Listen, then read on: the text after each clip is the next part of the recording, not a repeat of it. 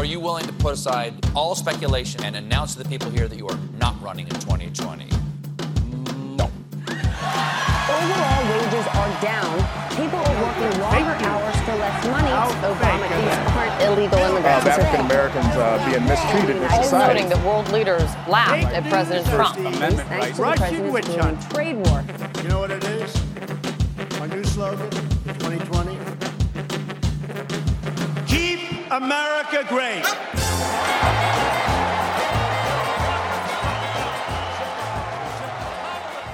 Hello and welcome back to another year of 2020 Vision, the United States Study Centre's weekly look at the latest twists and turns in the race for the White House in the 2020 US presidential election. Over the break, we've had the first Democrats put up their hands as candidates for the party's nomination for president, a partial government shutdown, now the longest of its kind in US history, and a series of sensational reports on the investigation into Russian interference in the 2016 presidential election. To help us catch up on all the political drama this week, I'm joined by Jared Monshine, a former analyst with Bloomberg BNA in Washington, D.C., a research associate with the Council on Foreign Relations in New York City, and he worked for Foreign Policy magazine as well. He's now a senior fellow and senior advisor in the United States Study Centre here in Sydney. Before we meet him, let's have a listen to how we got to where we are on the government shutdown and the border wall negotiations. I will shut down the government. Okay, absolutely. And I am proud, and I'll tell you what, I am proud to shut down the government for border security, Chuck. So why is he digging his heels in on immigration now? That's why. But why now? It is self-preservation because he is dead in the water if he doesn't build that wall. Dead. Mr. President, President Trump, look at the pain and suffering you're causing. So we have one simple message today. 3 words. Open the government. Jared, thanks very much for joining us for the first episode of 2019. Thanks for having me. We got a new compromise offer from the president to Democrats over the weekend, offering an extension of protections for some immigrants in exchange for border wall funding. Are Democrats going to find this offer appealing, do you think?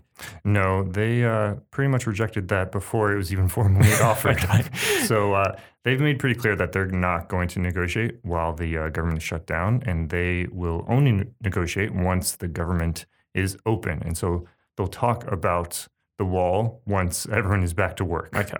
Realistically, how much longer can the president keep the government shut down before the lack of income for federal workers, the potential national security implications for things like airport security and having unpaid Justice Department employees, for example, all force the president's hand? Yeah, well, he basically has as long as he wants. 25% of the government is shut down, and some 800,000 government workers are going unpaid.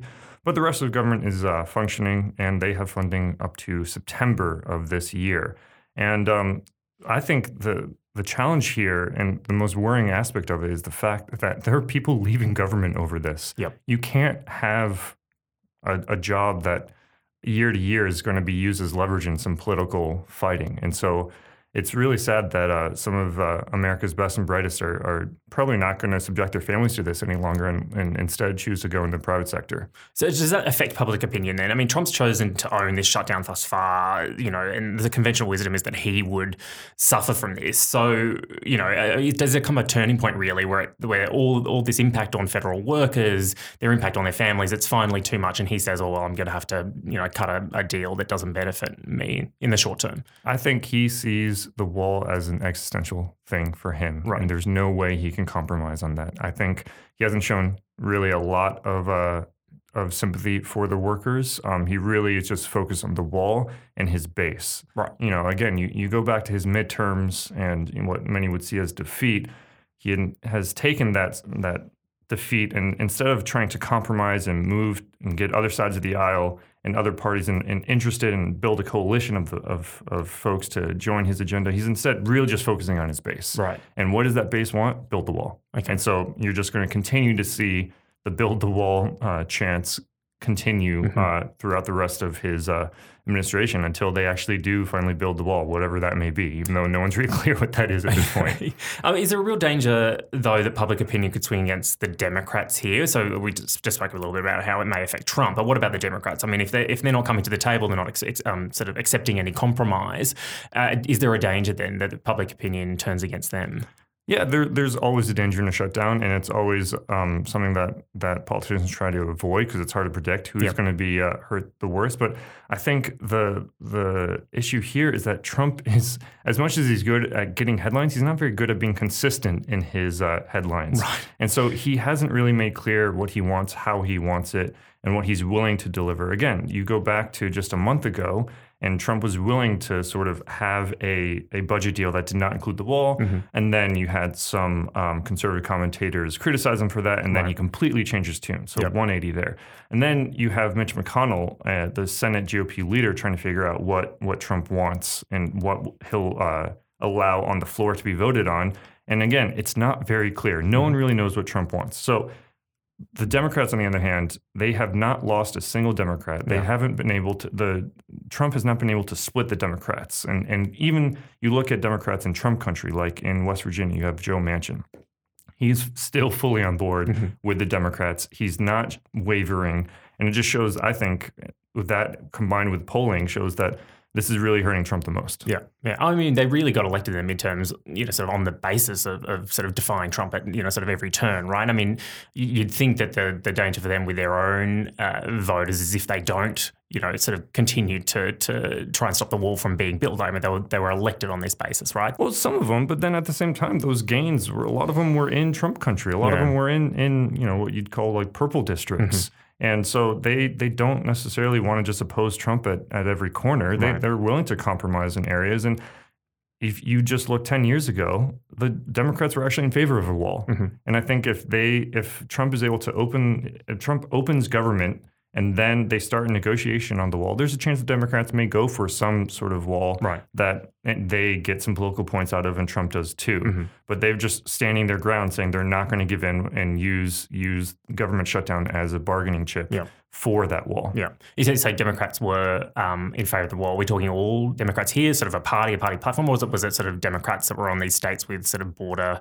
sort of on the Mexican border, for example? It was close to a party platform. Okay. I don't think it was officially a party platform, but it was most Democrats. You look 20 years ago, and Democrats were harder against immigration because of the labor unions. Right. So the shift in the Democratic Party from being sort of against immigration because it threatened wages of the union workers to now being for more immigration. That's been a gradual one. You only have to read a few decades ago to see these like well-known left-wing commentators talking about the threat of illegal immigration. Mm-hmm. So I think the Republicans do have a point saying that, the Democrats were for the wall before Trump was for it. Right.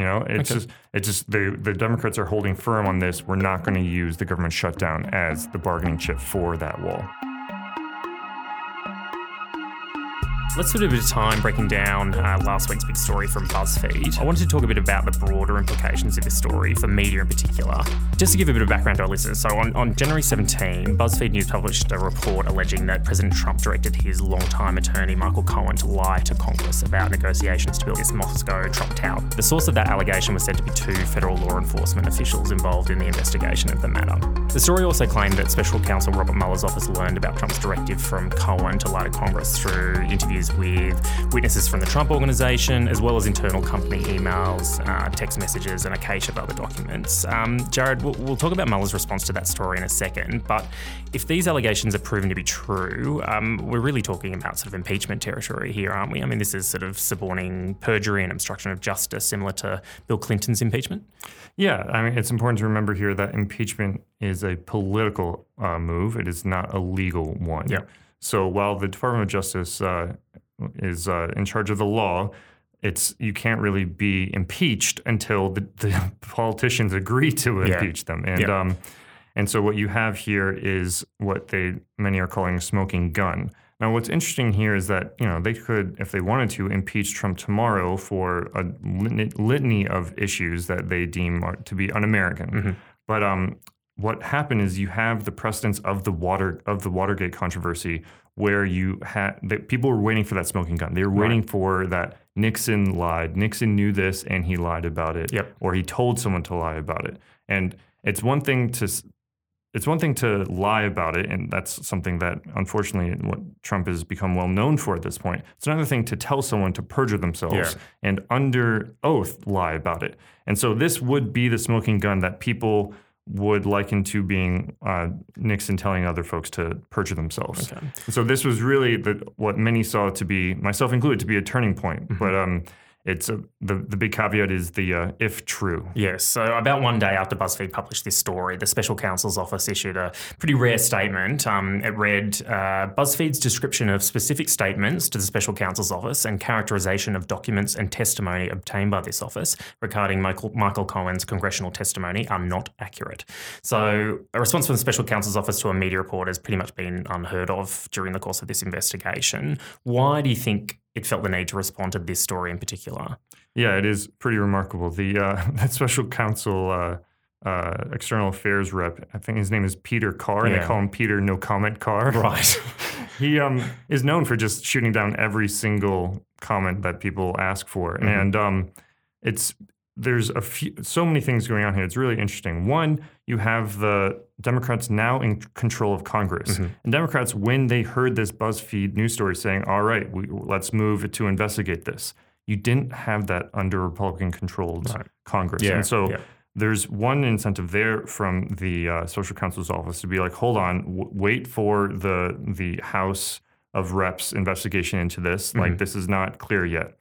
Now, a second really interesting thing here is it's not clear what part of this is not accurate. Yes, yeah. They haven't specified. Exactly. Yeah. That's like pretty legalese. Yeah. And so it could be all of it is not accurate. Could be some of it is not accurate. Could be a tiny bit is not accurate. And it's no one, and BuzzFeed themselves have publicly said, please tell us what's not accurate.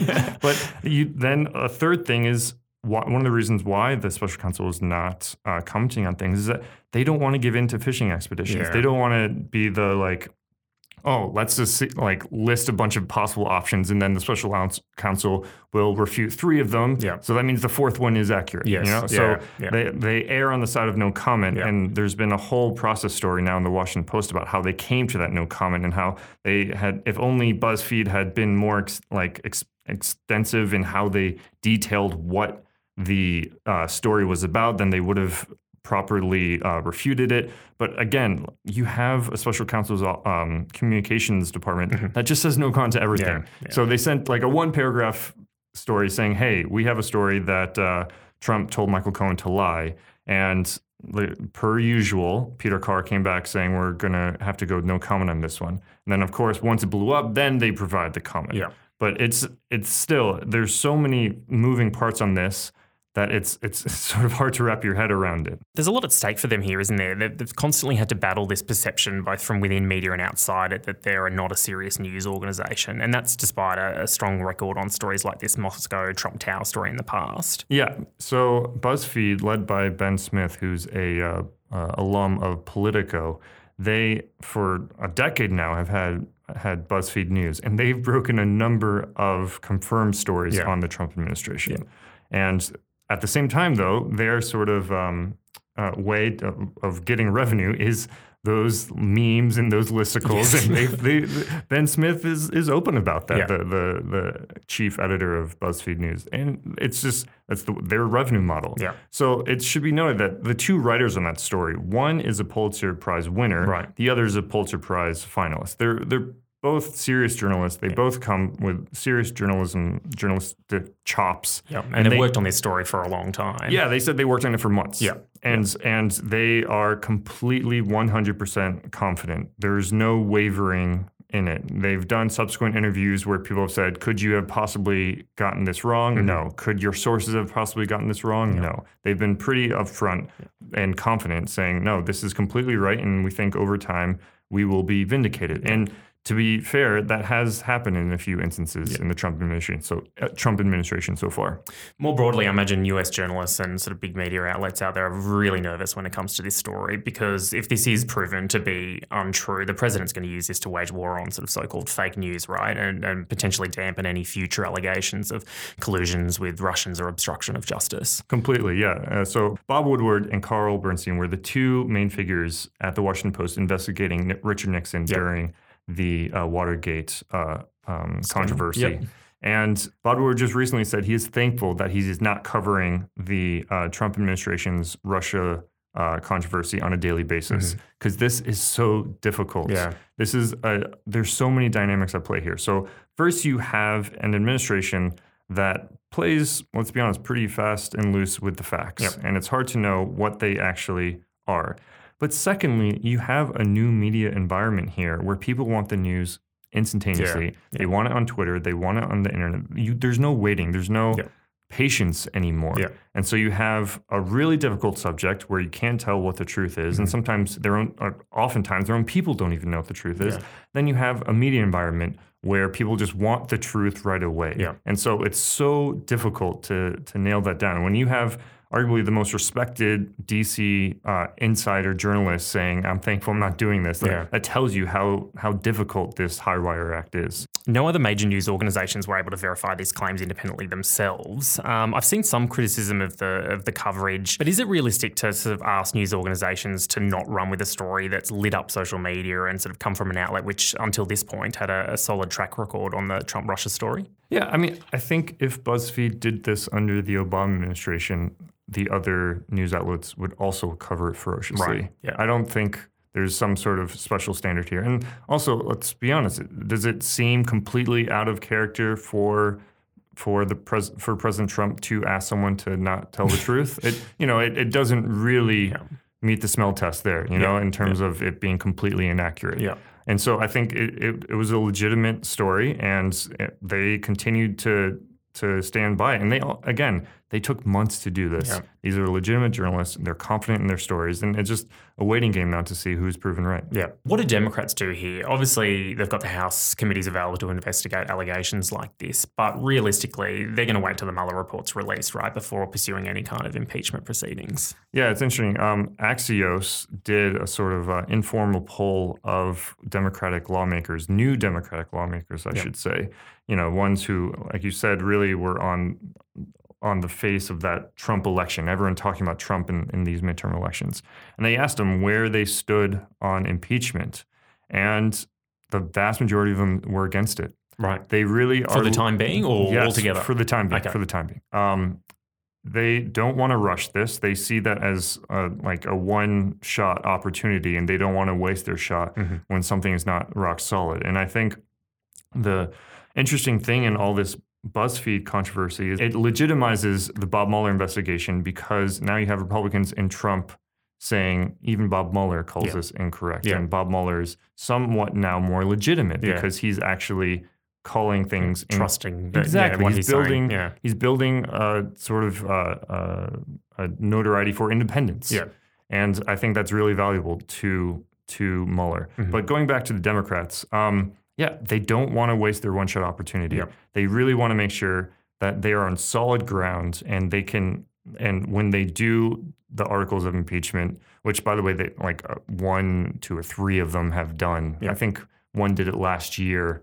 And again, no one went for it. Yeah. But when they do it, and as the whole Democratic Party and Congress do it, they want to make sure that it's not a waste opportunity and that the Senate Republicans will go for it as well. I should mention as well, if anyone wants to read anything further on the Democrat-controlled committees in the House of Representatives, Bruce Wolpe has a great brief on the United States Study Center website that was out last week looking at the new leadership of those committees and the effect they're likely to have on the Trump administration. Jared, let's take a moment to discuss Rudy Giuliani, the president's lawyer and really a de facto press secretary at this point, given how much media he does. Let's have a listen to a few of his comments in media interviews over the past week. I never said there was no collusion between the campaign or between people in the campaign. Yes, I you have no idea if I have not. I said the President of the United States. There is not a single bit of evidence the President of the United States committed the only crime you could commit here, conspired with the Russians to hack the DNC. He's pleading guilty to get a reduced sentence, which means he's saying what the prosecutor wants him to say. But you just acknowledged that President Trump might have talked to him about his testimony. And so what if he talked to him about it? Is it not possible that Michael Cohen had that conversation? And I'm just asking you for what happened or what didn't happen. It's not possible. That President Michael Cohen left the conversation thinking, well, this is what the boss wants me to say. The boss wants me to say. Not possible. The guy driving this testimony was Michael Cohen. Jared, he's not really helping the president at this point, is he? He's saying that it's perfectly normal for Trump to talk to Cohen before congressional testimony, but it isn't normal for subjects of or witnesses in a congressional investigation to discuss testimony with each other, is it? No, it isn't. But, you can sort of see the strategy of trying to sort of muddy the waters, where you're trying to sort of mix up what is right, what is wrong. You're trying to move the goalposts. You're not giving a consistent, like, this is right, this is wrong. Right. You're constantly changing your story. And you can say that sort of, you can see it strategically, that sort of helps the Trump administration, like, not be nailed to any one red line that they've defined being incorrect. Right. Whether it be they're doing that Russian tower project in early 2016 or late 2016. And how long they were discussing it when, up until after the election. Whether there's collusion on the campaign, whether it's only collusion with the president. Just moving these goalposts, moving the targets and changing the story that helps you, you could say strategically, not be nailed to any one thing. At the same time, it seems like there's a lot of backtracking when Rudy Giuliani, or after Rudy Giuliani goes on camera. So you think, so comments like this, he's moving at the goalpost last week when he claimed that he never said there was no collusion between the Trump campaign and Russia. You think that there's a real method to this kind of madness, that they are planning that he's going to go out there and say these things to kind of confuse the issue? Or is it just a case that he's going out there and he doesn't really know what he's going to say and he just ends up, sounding ridiculous and getting himself in trouble because there is no plan, there is no method to this? Oh, yeah, you don't want to add too much strategic thinking when there isn't. 12-dimensional chess. Exactly. But, I can see it being the latter, and it most likely is that. But I can also see the advantages of the confusing messaging. Okay. And if there's anything that President Trump likes, it's good TV personalities, and Giuliani is engaging, and he's passionate. He's a passionate defender, and he gets ratings, and he keeps moving the goalposts, and so you can't really nail down Trump on anything. Jared, we'll leave things there. Thanks so much for joining us to help kick off the year. My pleasure. A big thank you to Lobo Loco, Ketzer and Chad Crouch for their musical talents this week, and as always, the Faculty of Arts and Social Sciences for their studio assistance. We'll see you next week for another episode of 2020 Vision.